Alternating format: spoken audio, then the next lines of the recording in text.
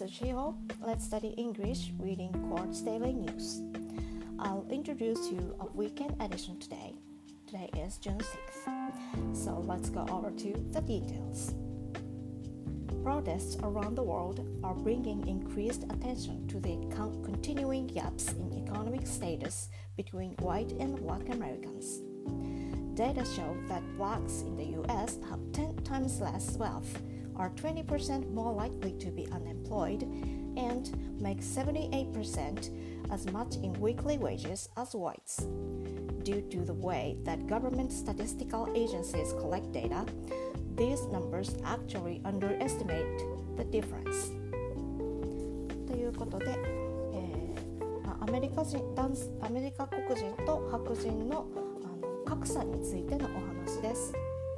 世界中で起こっている人種差別抗議デモは、アメリカ白人と黒人の経済の格差が続いている状態を浮き彫りにしました。データは、アメリカの黒人たちは白人たちよりも10倍貧しく、未就労率は2割高く、そして週単位の収入は白人の 78% にとどまることを明らかにしています。では次の段落です。Most official U.S. economic statistics come from the U.S. Census Bureau and Bureau of Labor Statistics, or BLS. Their major surveys all exclude the more than 2 million Americans who are incarcerated. Since black Americans are 6 times more likely to be incarcerated than whites, and twice as likely as Hispanics, this has the effect of making it appear that African Americans are better off financially than they really are. ということで、ちょっと難しい単語がいくつかあるので先にご紹介します。Economic Statistics というのが、アメリカの、政府統計機関ですね。そして、US Census Bureau というのが、アメリカの国勢調査。そしてBureau of Labor Statistics or BLS というふうに略して労働統計局というふうに言います。そして Incarcerate というのが投獄する、Incarcerated で投獄されるです。そしてよく使う Better off というのはより良いとかいう意味です。政府統計機関の集計したデータの方法では、実際には格差を過小評価した数字です。ほとんどの公式な米国経済統計機関は、米国国勢調査と労働統計局から来ています。これらの主要な調査は、投獄されている200万人以上のアメリカ人まで含まれています。黒人のアメリカ人は白人の6倍、そしてヒスパニックの2倍投獄される可能性が高いので、統計の数字はアフリカンアメリカンたちが実情よりも良い財政状況にあるかのように見せることに一役買っています。では次の段落です。Moreover, 90% of inmates are men.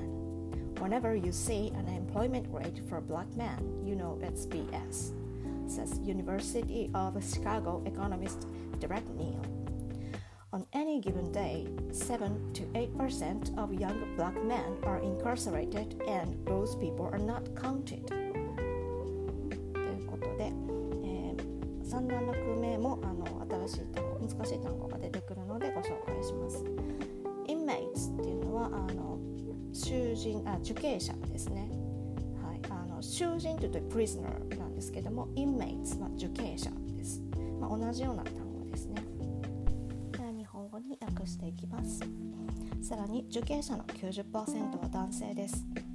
どんな時でも黒人男性の就労率を見るときは、それは全くの嘘だとシカゴ大学の経済学者デレック・ニール氏は言いました。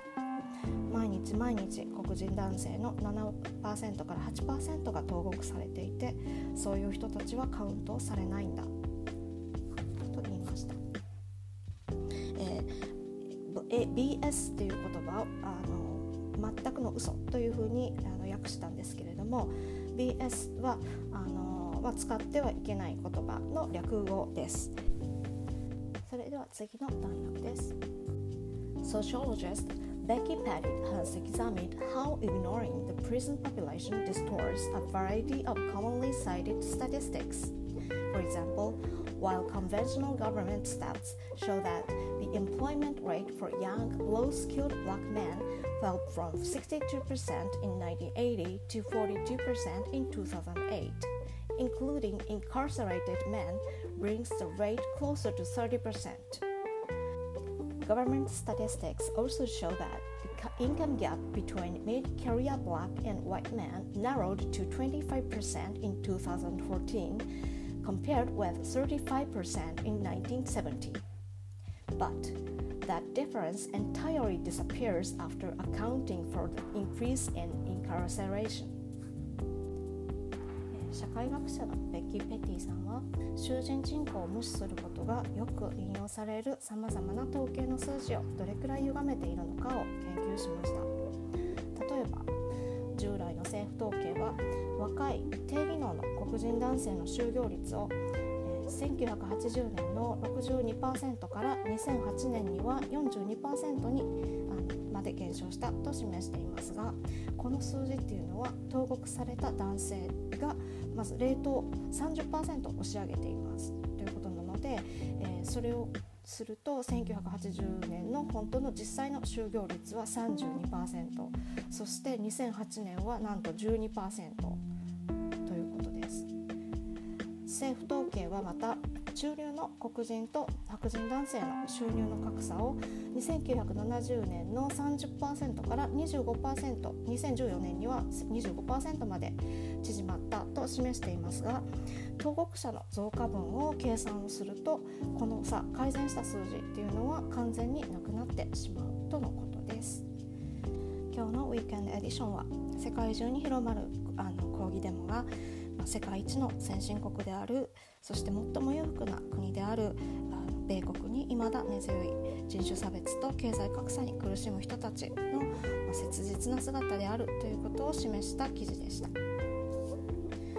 This weekend summary shows those protests all over the world reveals us the reality of American society, which remains unchanging racism and economic inequality.Even this is one of the most developed and richest country of the world.